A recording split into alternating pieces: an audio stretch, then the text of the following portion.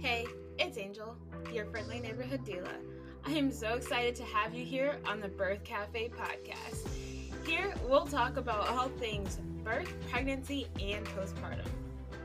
As a certified doula, lactation counselor, and perinatal educator, I hope to provide you evidence-based information on interesting topics while also having fun and open conversations about the perinatal period. This podcast is for birth professionals and parents alike, and I hope that you enjoy what you hear. So grab your favorite cup of tea or coffee, sit down, get comfy, and let's get started.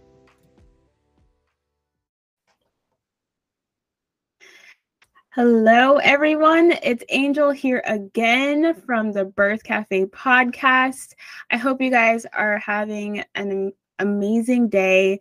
And I am so excited to have a very special guest. He's actually from my local area here in Cleveland, Ohio. He is a very popular and very well-respected OBGYN here in the Northeast Ohio community, and his name is Dr. Stetzer.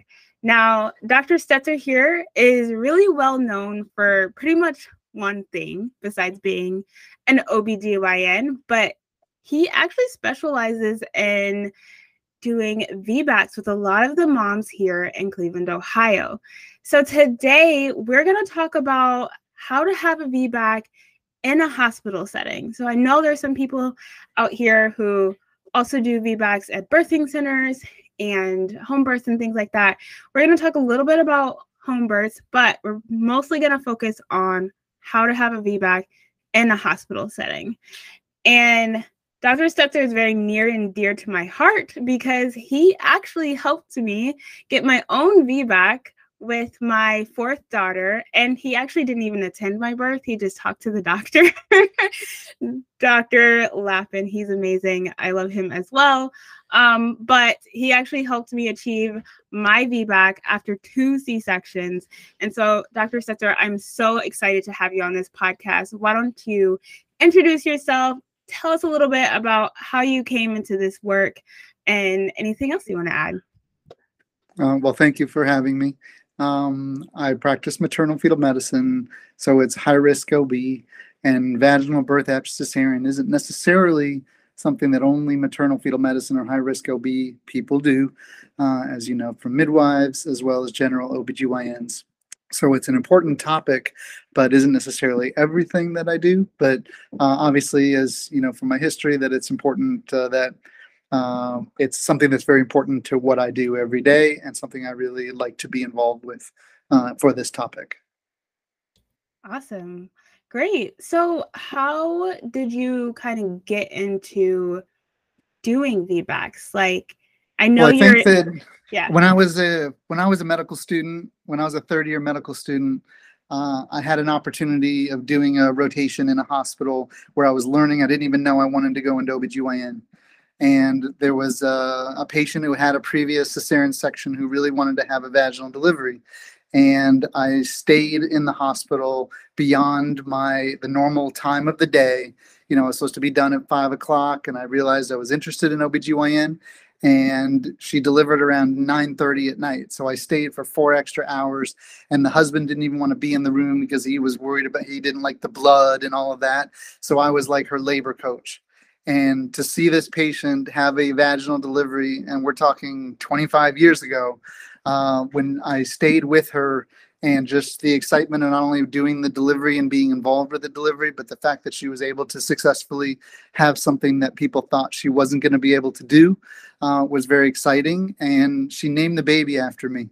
And never in the world would I expect them to name it after the medical student.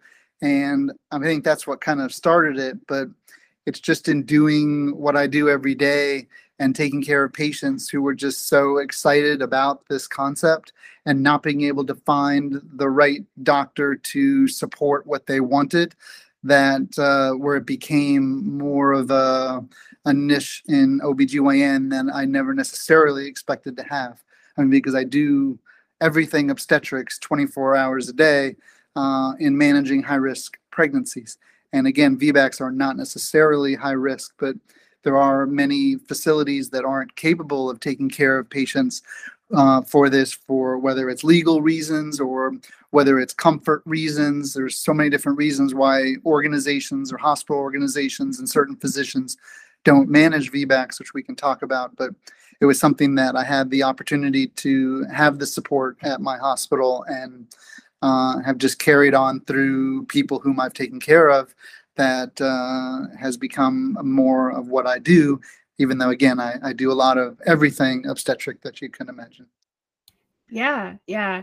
And it's so crazy because whenever in the birth community, and as you know, I'm a doula, but even as a mom who wanted to go for her first VBAC, one of the things that, you know, the community is always asking is, who's going to support me in this VBAC? And without fail, it's always your name. What you should see the Facebook post. It's absolutely insane. Just Stetzer, Stetzer, Stetzer, Stetzer. And you really kind of created almost a legend for yourself. And you know, there aren't really a lot of other names that come in. Now, Dr. Lappin is starting to get more known. I think he might follow in your footsteps soon. Well, you understand that he did his training with us. So yes, he was a fellow under me, and we call each other a brother from another mother. So we do practice very similarly, but I think it's probably something that he just took out from working with me from fellowship. But he's a very good doctor, and I'm sure he would support this, which is great. I mean, this is not a competition. You want more physicians being able to offer this and offer this safely for their patients. And as long as the hospital organization supports the physician in these endeavors, then I'm glad that there's more people doing that. Yes, absolutely. 100%. And we're going to kind of talk a lot more about like the hospital system and VBACs and kind of how all that comes to play. But before we get into that, I want to educate our audience a little bit about VBACs. And the first question I want to talk about is, who is an ideal candidate for a VBAC? And for anyone who's listening and they don't know what VBAC means, it's an acronym standing for vaginal birth after C-section. If you are planning on, or you're hoping to have a vaginal delivery after C-section, a lot of times they call it a TOLAC. You'll hear some providers call it TOLAC, which means a trial of labor after a C-section. But we're really going to use the term VBAC, although Stetzer, you can use whatever terms you want, but I normally just use VBAC. So what is who is an ideal candidate for a VBAC? So when you look at someone who's had a cesarean section or more, the most important thing is looking at the reason for the first C-section. Why did this happen? Because when someone has a smaller pelvis or pushes for 3 hours or 4 hours to have a 5 or 6 pound baby, you have to think about something that might be a recurring problem, someone who may fail in the future. If someone just had a breech baby, never tried labor, the chances of success are going to be like any first-time mom. And the C-section rates have gone from 5% 100 years ago to 20 or 25% nationally. So you're looking at a lot of C-sections, and the reason for cesarean section can vary greatly, from a baby that's not tolerating labor, from a baby that's malpositioned in the pelvis, from someone who's bleeding or having some other medical complications. We have to remember the most common reason why we do cesarean sections is repeat surgery. And anytime you have repeat surgery, it creates risk to the mom, creates risk of blood loss and infection. It creates risk to future pregnancies where placentas can invade the scars that are now upon the uterus. So when I really counsel someone about a VBAC, the most important thing is, why did they have that first C-section? If someone's ever had a vaginal delivery before, it lowers the risk of complications and significantly improves the likelihood of success, no matter how many C-sections one has had. But if we're talking about someone who's had one cesarean section, then what I really want to do is to hear it from the patient, evaluate the operative report, and really break down why they ended up having a cesarean section, because that really is going to provide the best evidence as to how they would do with a future pregnancy and delivery, and how safe is it for them to try a vaginal birth after cesarean. So that is probably the most important piece of information that I gather in evaluating someone as a good candidate or a bad candidate to undergo a trial of labor. Awesome. Awesome. And I kind of wonder, even from your perspective as an OBGYN, what are some of the most common reasons? We can go from your viewpoint, like why you would do a C-section. Like, what are some of those common reasons for C-sections? And which C-sections would you say are the ones that we probably have to take a step back and say, maybe the VBAC's not best for you, and which ones are just like, this probably would be a good option for you? All right, so that list can be vast, so I don't want to overtalk it, but I think some of the things that are really important would be how big someone's babies are. So if someone is prone to make big babies, whether it's related to diabetes or just genetically, the bigger a baby might be, the higher the chance of having a complication or a failure of labor. If someone has a known small pelvis or very inadequate pelvis for labor, that's going to be something that's going to reoccur.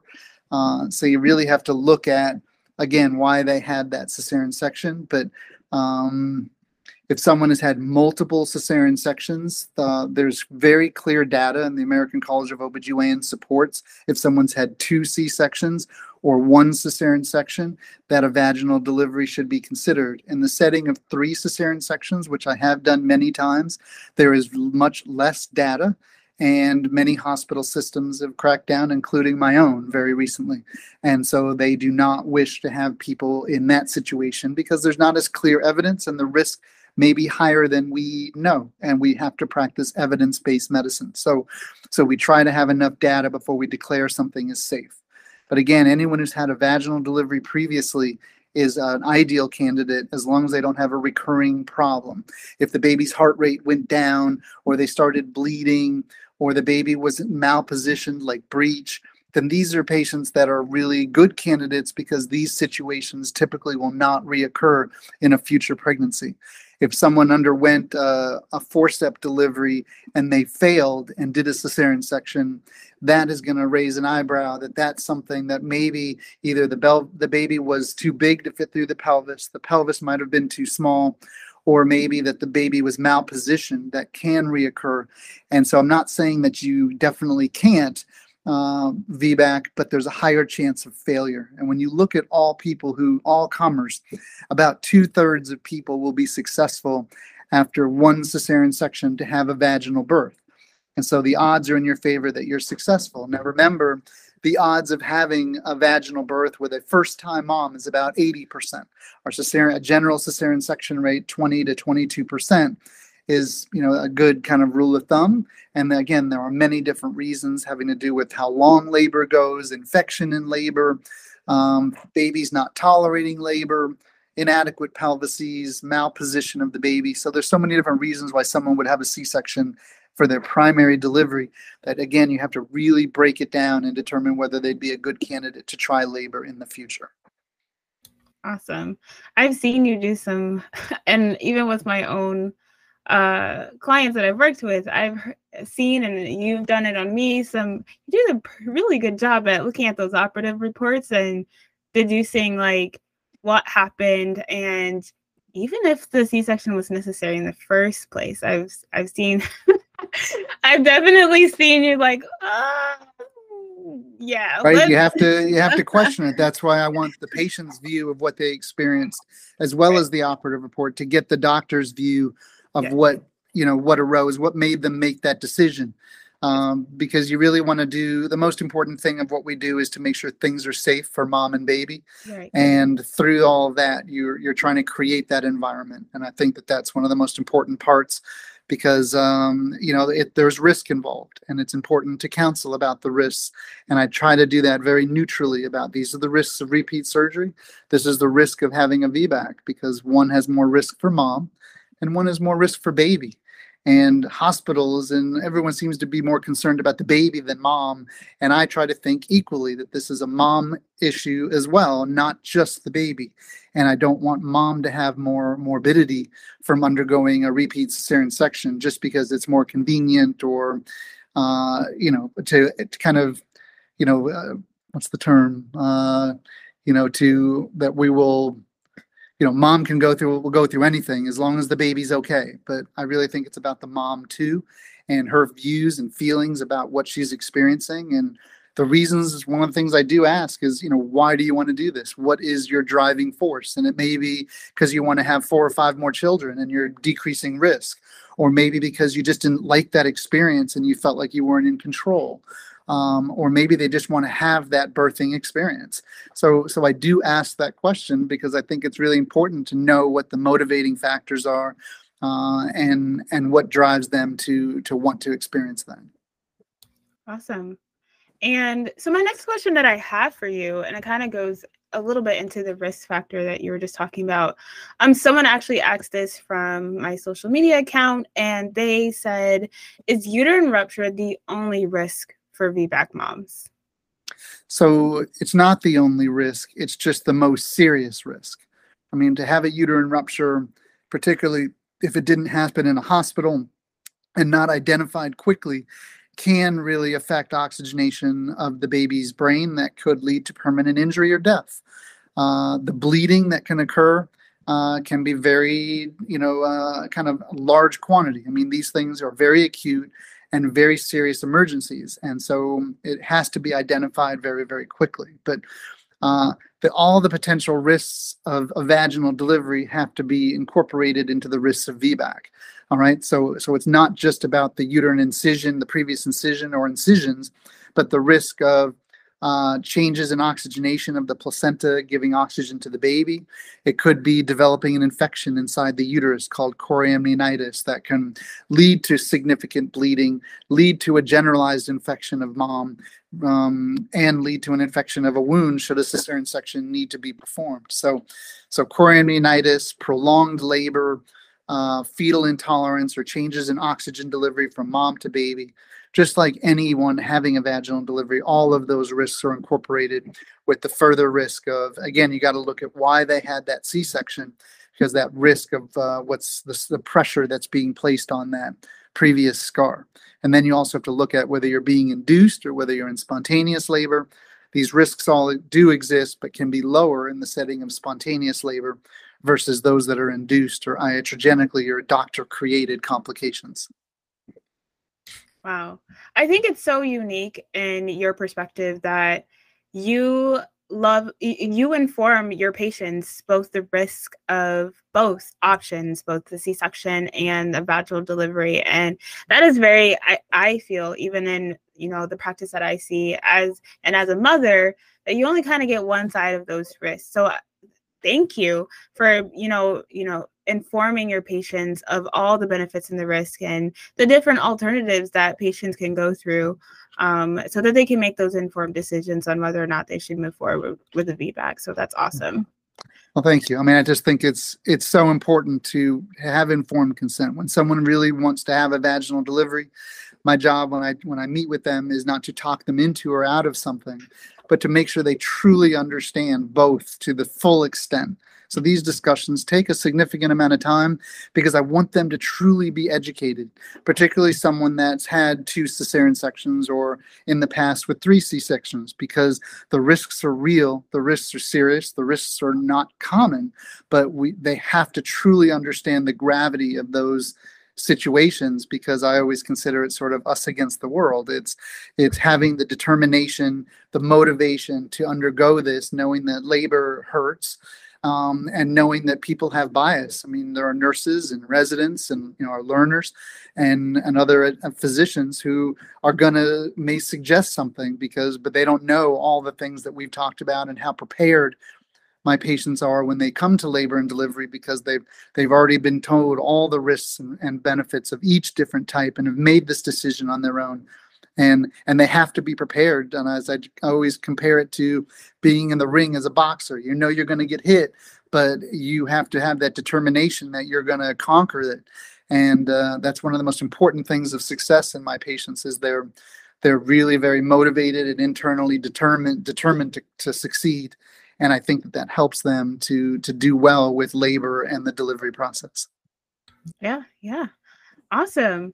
So my next question is, why are some hospitals and some providers not very supportive of VBAC? Now, you mentioned that your own hospital changed their policy, and I actually just learned this a couple days ago from somebody else who's in the healthcare field, that they changed that policy recently. So can you tell me a little bit about why some of the hospitals and providers are either not supportive at all or do have these policies? Sure. Some community hospitals don't have 24 hours of anesthesia, 24 hours of pediatrics in their facility. VBAC is something that things when they go wrong, if you're going to experience a uterine rupture, as rare as this occurs, and this may occur 1 in 200 times that someone is trying to labor, right? So it's a pretty rare phenomenon, but it's very serious. And if you don't have the appropriate teams in the hospital, you have these hospital systems have kept that in consideration, that this may not be the best place for these patients to be to labor. So it's really about, hospital risk that goes with this process, and the acuity of how things can change, and recognizing that and being able to react in an appropriate timely manner for the safety of mom and baby. So there's the hospital view of that, and how many C-sections do we feel that's appropriate, and what American College of OBGYN supports.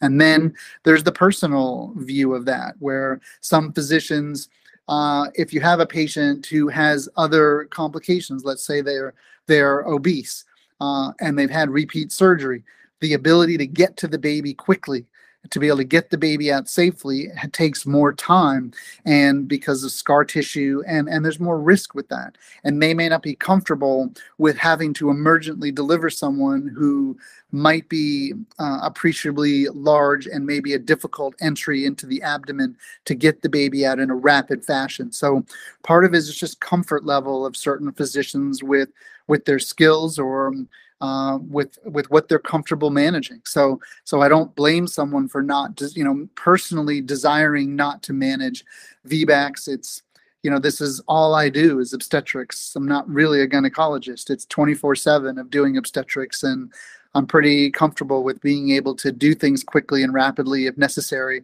and I'm not afraid of these potential complications. So I think our population needs support for this, for all the right reasons, to minimize risk of future pregnancy, and to allow people to feel like they're in control of what's going on with their decision making and how they decide to have a baby. And frankly, if I was having a baby, I'm a big wimp. I wouldn't want a major surgical procedure. So, I try to put my own view, but again, everybody has their own biases and their own views, and it's their comfort level and hospital systems and all these different barriers that influence people's or hospital's decision to be able to offer this procedure. Okay, nice, very nice. So what are your thoughts on a vaginal birth after 2 C-sections or even 3? I know you mentioned that you've done VBAC after 3 C-sections. So what are your overall thoughts on moms if they're wanting to pursue that? So again, I think having a consultation is very important with someone that would be supportive. Hearing about the risks and how the risks change with multiple cesarean sections. So there's a big jump between having 2 C-sections and having 3 C-sections in regards to that uterine rupture risk. So I think it's very important to, the most important part of it is, have you had a vaginal delivery before? Because that overall lowers the risk. And then number 2, those reasons for those C-sections. And you have to look at both of them individually and really determine if someone's a good candidate or not. And that's a lot of investigating, a lot of discussion, and a lot of counseling to prepare that person. But there's a lot of kind of other pitfalls, like ultrasound. Our assessment of the size of a baby can be off by 25%. So that could be a pound difference. You think a baby's 8 pounds, and when after delivery, it's 7 pounds, right? And you kind of wonder, did that skew someone's view and how we counsel and how we approach labor? Oh, she's been 6 centimeters for 3 hours. Maybe we shouldn't be so patient, and we're going to be more quick to do a cesarean section. So it's really your approach, not only to the counseling, but how I approach labor. Meaning I may be more patient with someone, or maybe clinically I don't think that the baby's that big and I think their pelvis is adequate, that I try to really be very patient with their labor and allow their labor to progress as long as baby's doing well and as long as mom's doing well. I tell them this can be more of a marathon. This is not a sprint. So you can't expect to come in 12 hours, pop out a baby. This may take 36 hours, and I'm very patient with my induction. I do things slowly to minimize risk and, really make sure that they understand that this is going to be a process. And, once you get them in labor, it's just my management of labor is different than others in terms of my ability to assess a fetal heart rate tracing. And I may have a longer threshold to think that a baby is having a change in oxygen delivery. And it's all about all of the interpretation and how you manage someone's labor that sometimes makes a difference. As well as in the second stage of labor, the ability to help someone who's pushed for 3 hours to do a safe vacuum or forceps delivery. We don't do these because we have nothing better to do. Having that in my tool belt is a very important part of being help someone who maybe pushed for 2 hours with their first one and then they did the C-section, and maybe they might be in that same situation, but I think their baby is low enough that I might be able to help them safely vaginally. So being able to offer those other aspects of an assisted delivery does improve the success and decreases the risk of failing. Yeah, and I've seen you do some forceps before, and I was really impressed. I have to say, I was really impressed. I'm like, wow, like that baby's head is like perfect. Like it doesn't look like you snatched the baby's face or anything, no bruising. I was like, it's really a very impressed. Controlled process. Yes. This is not something that we ever take for granted. I mean, these instruments are solid metal, and they don't squeeze the baby's head, and the pushing effort of the mom is really important. But it is an incredible tool that I made sure I learned when I was in residency 25 years ago and use, and I know it's made a difference in a lot of patients in improving the success rate in a really safe manner. It sounds and seems really scary or old-fashioned, or people have a lot of different preconceived ideas about forceps. But you have to understand, it's not only about how long I've been doing this, because 25 years ago I was doing it for 3 years and I was still doing them. So it's comfort with it. It's being in control. It's making sure that a patient is counseled about how we use them and not to seem scared. And knowing that if it's not working, that I take them off and do a C-section. So it's not put my foot on the bed and go for broke and pull that baby out. It's a very careful and cautious thing. And I train a lot of residents and fellows over all this time how to use this very special tool that is probably one of my most favorite things because of the ability to help someone that many obstetricians don't have in their tool belt. If a vacuum, which is designed to pop off, and it pops off a couple times, you don't have another option and you have to do a C-section. So I prefer the forceps to vacuum, but I'm fully comfortable using both methods. And I can't tell you how many times it's made a difference. And I'm so grateful for that training and that skill. Yeah. And the client that I was a doula for, that he attended the birth for, and he did the forceps, she was very satisfied with her birth. Actually, she just sent me a picture a couple days ago because it was her son's first birthday. So she was very, very happy and satisfied with her birth. So that's great. Okay, so next question is, what do you think needs to change to make VBACs more accepted in the medical community? I really just think it's about education of patients about VBAC, them being aware of that they have options, and that knowing that you're going to hospital systems that support that because of, again, you've got to have a hospital that has the pediatrics and has anesthesia. I don't work in a vacuum. As much as I do deliver all my own patients, I work in a team, and the anesthesia, the peds, the nurses, all the team that works around me is incredibly important in what I do. And there's no way I can do that without all of the support that I have. And so having a hospital system that supports and understands all the counseling and how we do consent forms so that we know that patients have proper informed consent and have been offered everything in terms of all of the options. It's just, supporting the OBs that that want to be able to offer this service. I mean, again, I recognize that some obstetricians just aren't comfortable with that, and I respect that.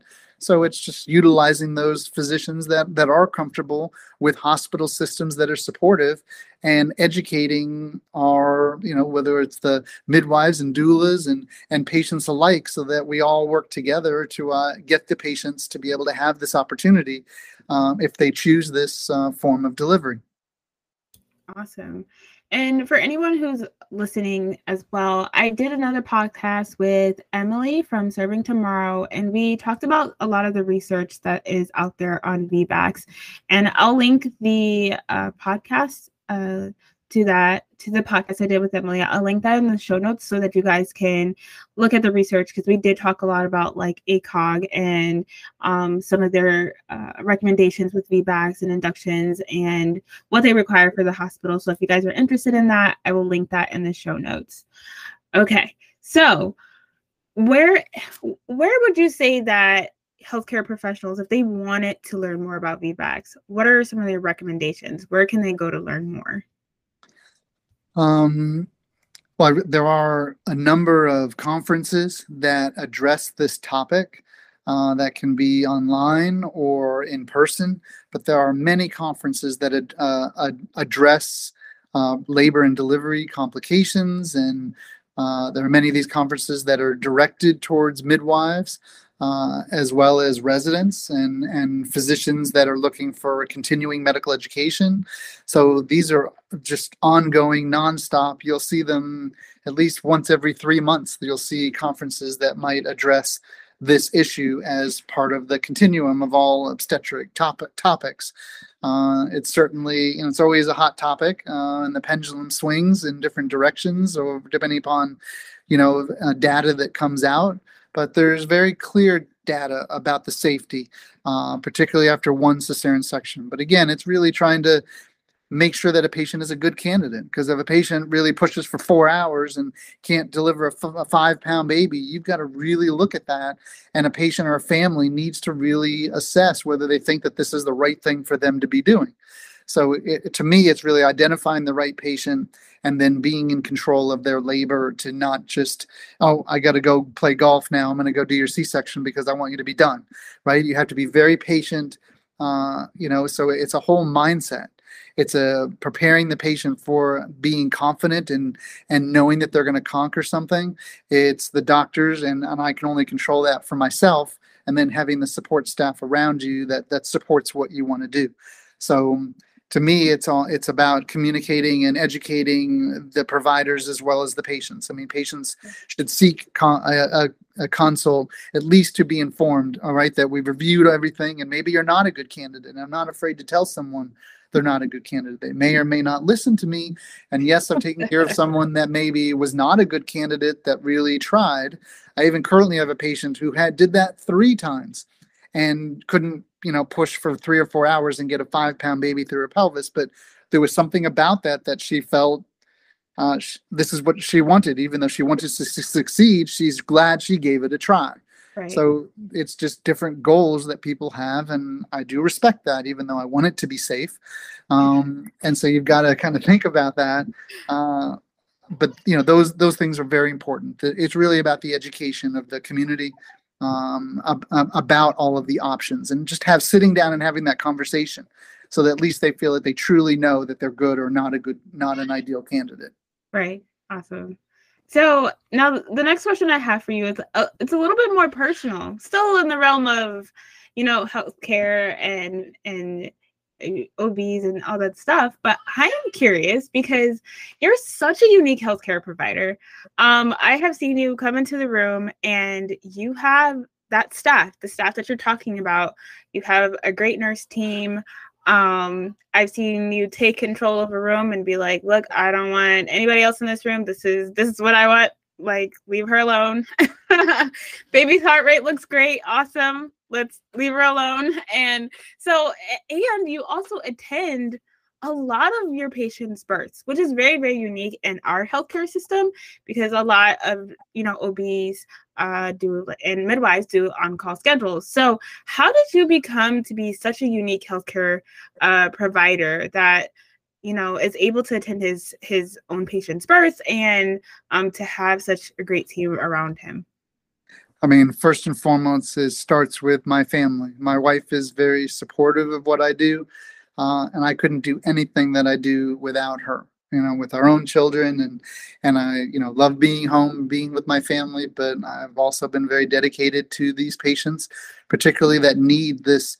The skills of every OB is going to be different from person to person and place to place. So it's really about my style of managing labor and being patient and knowing that the patient is fully educated.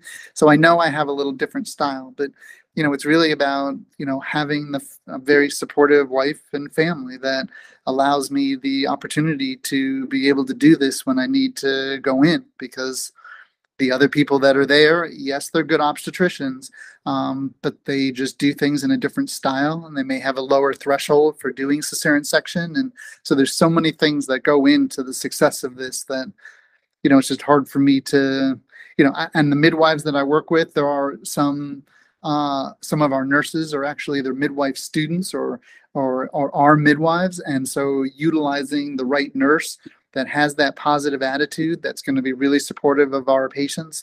It's a definite team effort. There's no doubt about it. And I couldn't do what I do without all of that support staff, and including my family. I mean, that's really all I can say is I do the best I can. I'm not perfect. I mean, I can't be at every delivery, and sometimes someone comes in and delivers in triage, and I don't have a helicopter to get there in 3 minutes.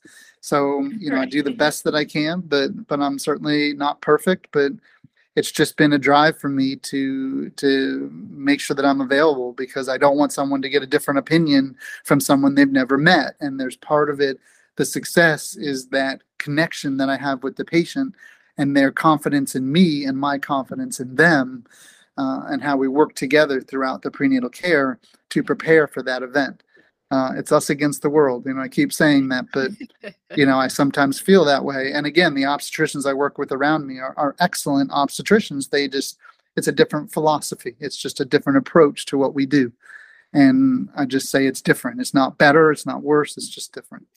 Yeah, and I can agree to that. I'm actually going to be interviewing another OB tomorrow. I don't know if you know who Dr. Stu Fishbein is, but he also has a very unique way of delivering, and we're going to talk about breech babies tomorrow. But it's great. It's awesome to find providers that are willing to support moms, and at least, like you said, like you let your patients try, and that's awesome. So, okay, my very next question is actually, we're going to kind of deviate from VBACs a little bit and kind of talk more about like doulas and home births. And that's going to be my last few questions. But somebody had asked, how do you think doulas can best support a mom in a VBAC if they don't have such a willing provider? I think doulas just they're an advocate for the patient. They're a support person for the patient and the family. And doulas play that role. I don't even know if it's about VBAC per se. It could be about anyone labor. It's about the pain management. It's about focus. It's about, just being part of the team that supports patients in this endeavor, because patients often feel alone, or me and my husband, or whatever their situation is. So a doula is just another positive attitude and a positive approach to supporting their delivery. So as much as I certainly don't want to take away from the VBAC experience, but to me, a doula can be, someone who's just there to change the lighting or the music, or rubbing someone's back, or it's just part of the rock of the support that helps the patient and the family experience their birth. I mean, a birth is such an amazing experience and something you remember forever. And to me, the doula is just a part of the positive attitude and atmosphere that you want a delivery to be. So it's not so much about VBAC, because a doula can be helpful no matter what kind of delivery you're having. And I just think that that's where that true support that helps a family have the delivery that they want to have. So in VBAC, I mean, sure, it gets the us against the world concept, but at the same time, it's just another support person, another positive attitude to to help the experience be as positive as it can be and as enjoyable as can be, for lack of a better term. Yeah, absolutely. And we as doulas, we love, working with the hospital team, and we're all a team. And we're all an important aspect in helping that mom get to where she needs to, go with her birth, or, helping her navigate her different choices. So that's awesome. And to piggyback off of that, someone else had asked, is there anything that doctors wish that doulas knew about birth in general, or just like working with parents? Anything that doctors wish that doulas knew? I think the most important thing that doulas can, they, as much as they can be supportive, they need to be careful that they do work in collaboration with the nurses who maybe they don't know well, and just with the team in general. And they need to know when they're there, and what that role is in terms of being supportive. So you don't want to have an antagonistic environment, and doulas, as much, I completely support their involvement. I personally really like having a doula there to support the patient. I just don't like if they're not as involved as maybe they should be. They're off in the distance in the corner or something, reading a book, or not really getting a chance to participate like you would want them to be. So I think it's just important to know that when you're there, you're valued. But I really want you to be part of the team, and making sure that the nurses' involvement, the physicians, the residents, all the different teams that are within the hospital by themselves, you're the in-between. You're sort of a medical professional, and you're a patient advocate. You're right in between the two, and it's really good to making sure that you're bridging that gap and enhancing the relationship between nurses, physicians, family, and the patient herself. And so knowing that importance of being that bridge is really what I want a doula to know. Because if a doula is sort of arguing with people or creates an antagonistic environment with nurses, it kind of makes it more uncomfortable than it might already be. And so I just think making sure that we're all on the same page, working together to be as supportive as you want. Because sometimes you're sort of arguing on behalf of the patient, and you're really taking that side, and maybe it could be something a little bit that the nurse may not be comfortable with. And then there's this discussion about, well, how do we support this patient without their knowing that there is a conflict, right? And so I just think it's important to understand the balance of being between the true medical sense and the true family support sense, and how the doula really brings it all together, in my opinion, and to enhance that working relationship between all of us.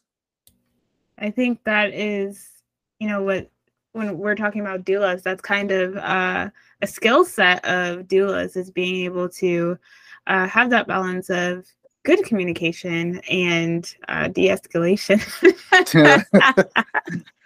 Yeah, but it's maybe they might be taking pictures, maybe they're changing the music, maybe they're massaging the feet of the patient. I mean, there's so many different things that you do that are relaxation directed, and keeping that mom focused, and being able to have enough power to push after pushing for a long time. And so, I mean, that's really what I think doulas are wonderful for.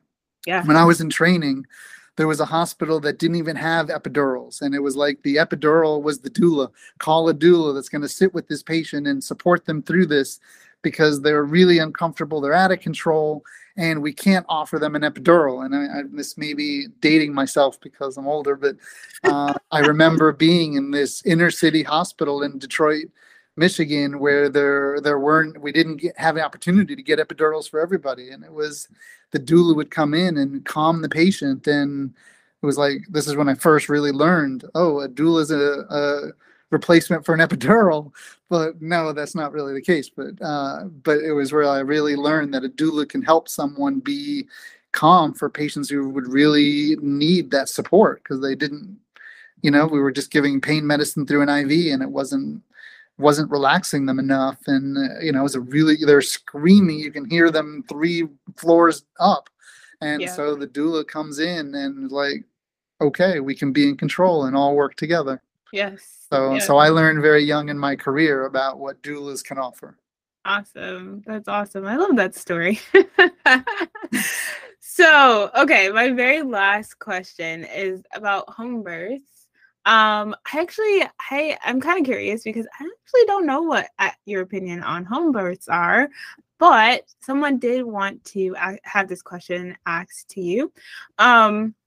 So how can home birth midwives and doctors work together so that your patients, clients have the best outcome and experience during prenatal care, labor and birth, transports, and postpartum? So I really think the issue of home birth is an important one because it's become a lot more popular with COVID or for other personal reasons. And I personally don't have a problem with a home birth in most situations because most deliveries are going to be healthy and safe. There's the hospital side of me that must asterisk this and make sure that people understand. It's like I always use the analogy: if you were in a circus and you were a trapeze artist, that and if you were practicing every day your work and you're very skilled at what you do, and you decide to practice without a net below you, it's that one slip or that one complication that can lead to very serious problems. How far away from a hospital are you? How good is your EMS to get to your house and take you there? How good is the midwife to recognize a complication that you need to identify in enough time to make sure that the patient is safe? How much bleeding? How's the baby's heart rate? How is the labor progressing? Is the baby head down or breech? Are there twins? Is it a VBAC? Right? So you have to really, I think we all trust the midwife to be that medical professional to recognize whether things are going safely or anticipating that something might be a complication. So as much as I personally support the safe delivery and having the delivery the way mom wants and the control that she's going to have by doing a delivery at home, there's the hospital side of me that just wants it to be safe. The first and foremost rule of anything that I do for any patient of mine is the safety of mom and baby comes first.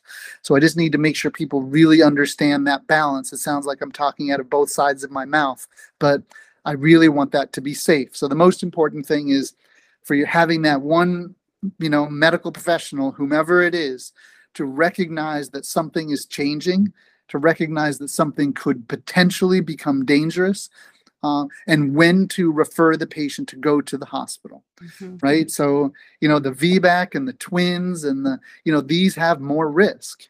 The risk of bleeding and getting them at the hospital fast enough to address their bleeding. A baby that's heart rate is staying down and not coming back up, and you can't augment that delivery process. That can be incredibly dangerous. I mean, 5 minutes without oxygen is what it takes to go from a normally oxygenated brain of a fetus to a very permanently, hypoxic or asphyxiated neonate. And so that is these complications don't necessarily happen all the time. Most of these are going to be safe and are going to go smoothly. So I'm not trying to scare people. I just need people to really understand the risks of practicing without the net under you. And then if they choose to do that their medical professional is going to be with them, really has the ability to evaluate and know when something changes and get that patient to the hospital under some other medical care if one of those complications arise. It's anticipating. The main thing of obstetrics is anticipating a problem. And sometimes things happen quickly and decisions have to be made quickly, and you're relying on the person there to be able to make that decision. So the person who wants a home birth, it's partly having a plan of where's the hospital, who's the doctor that's going to know about what's going on, and then partly choosing your midwife and choosing your medical professional who's going to make sure that everything that you're experiencing is safe, and knowing that they're going to recognize the problem and get help and not take it upon themselves to try to fix it at home if it creates potential danger that could be life-threatening to mom, baby, or both. So I just think that people have to really investigate if they want to have that done safely, and most deliveries are going to be safe and be fine. We're Mm-hmm. talking about rare complications, these things Mm-hmm. that can happen that obstetricians must recognize and deal with quickly. Right. And it's just really about that. That to me is the most important part of this whole process. Yeah, absolutely. 100%. And yeah, again, thank you for, letting us know like all those risks and informing your patients of, all the benefits and the risk of, the different choices that they make. And that's absolutely wonderful. And so with the home birth, I know a lot of like home birth midwives are like, there's a lot of certified nurse midwives actually leaving the hospitals and actually going and doing their own private practice. Do you foresee in the future, at least in our community in Cleveland, Ohio, do you see in the future any bridging of the home birth community and, the current community that we have, either with home births or even birth centers in the future? Yeah, and I think my view about that is exactly what you just said. I think a birthing center is sort of your middle ground between a hospital environment and the home environment. I mean, I try to make, as you know, my deliveries in the hospital as homey, if that's the right word, try to make it be like home, because I don't want them to feel like they're not gaining, that they're losing control just by being in the hospital. But I definitely think there needs to be some bridging of the gap, physicians being available, potentially going to homes and participating. I'm not against this concept. It's doctors necessarily are not doing that regularly now, unless you're in very rural areas, just because you're under an umbrella of safety of what we have in the hospital. And from our medical legal part of what we do, I can't just go to someone's house and assist in that delivery. As much as I make myself available on the phone to communicate and recognize or help recognize a problem as my patients know I'm available to them, I can't necessarily go there. So there needs to be some changes in the system that might allow physicians to be more involved in those kinds of things. So that's a whole new thing. I don't know where that is or if places do that, but a birthing center that's run mostly by midwives that have a physician backup, I think these are great things. And the midwives I've worked with, we've joked around for years about having a birthing center where I was working with midwives in those kinds of centers. So I just think that gap needs to be bridged on all of those levels, because home birth doesn't sound like it's going anywhere. I want deliveries to be safe. If I had to make myself available, depending upon how far I were traveling and how much, it's just another element to obstetrics. I feel like we're going back in time to 1900 when people only delivered at home. I mean, this is the way it used to be. So it's partly educating the patients about this option. It's partly about recognizing that someone can have a birth in a hospital and not lose control of what they want the delivery process to be. So I think it's a give and take on both sides. You know what I mean? Yeah. And I hope one day that, like, again, one of these days we'll get a birth center in Ohio. I don't know. I don't know when. I don't know the legalities of it or anything like that. And hopefully that communication, that bridge, will. And I really do foresee it, especially with some of the nurse midwives kind of taking their stance on these issues. But yeah, that's awesome. So yeah. Well, that's all the questions I have for you. Is there anything else that you wanted to add or share? Well, I mean, we're moving into a brand new hospital in 2 weeks.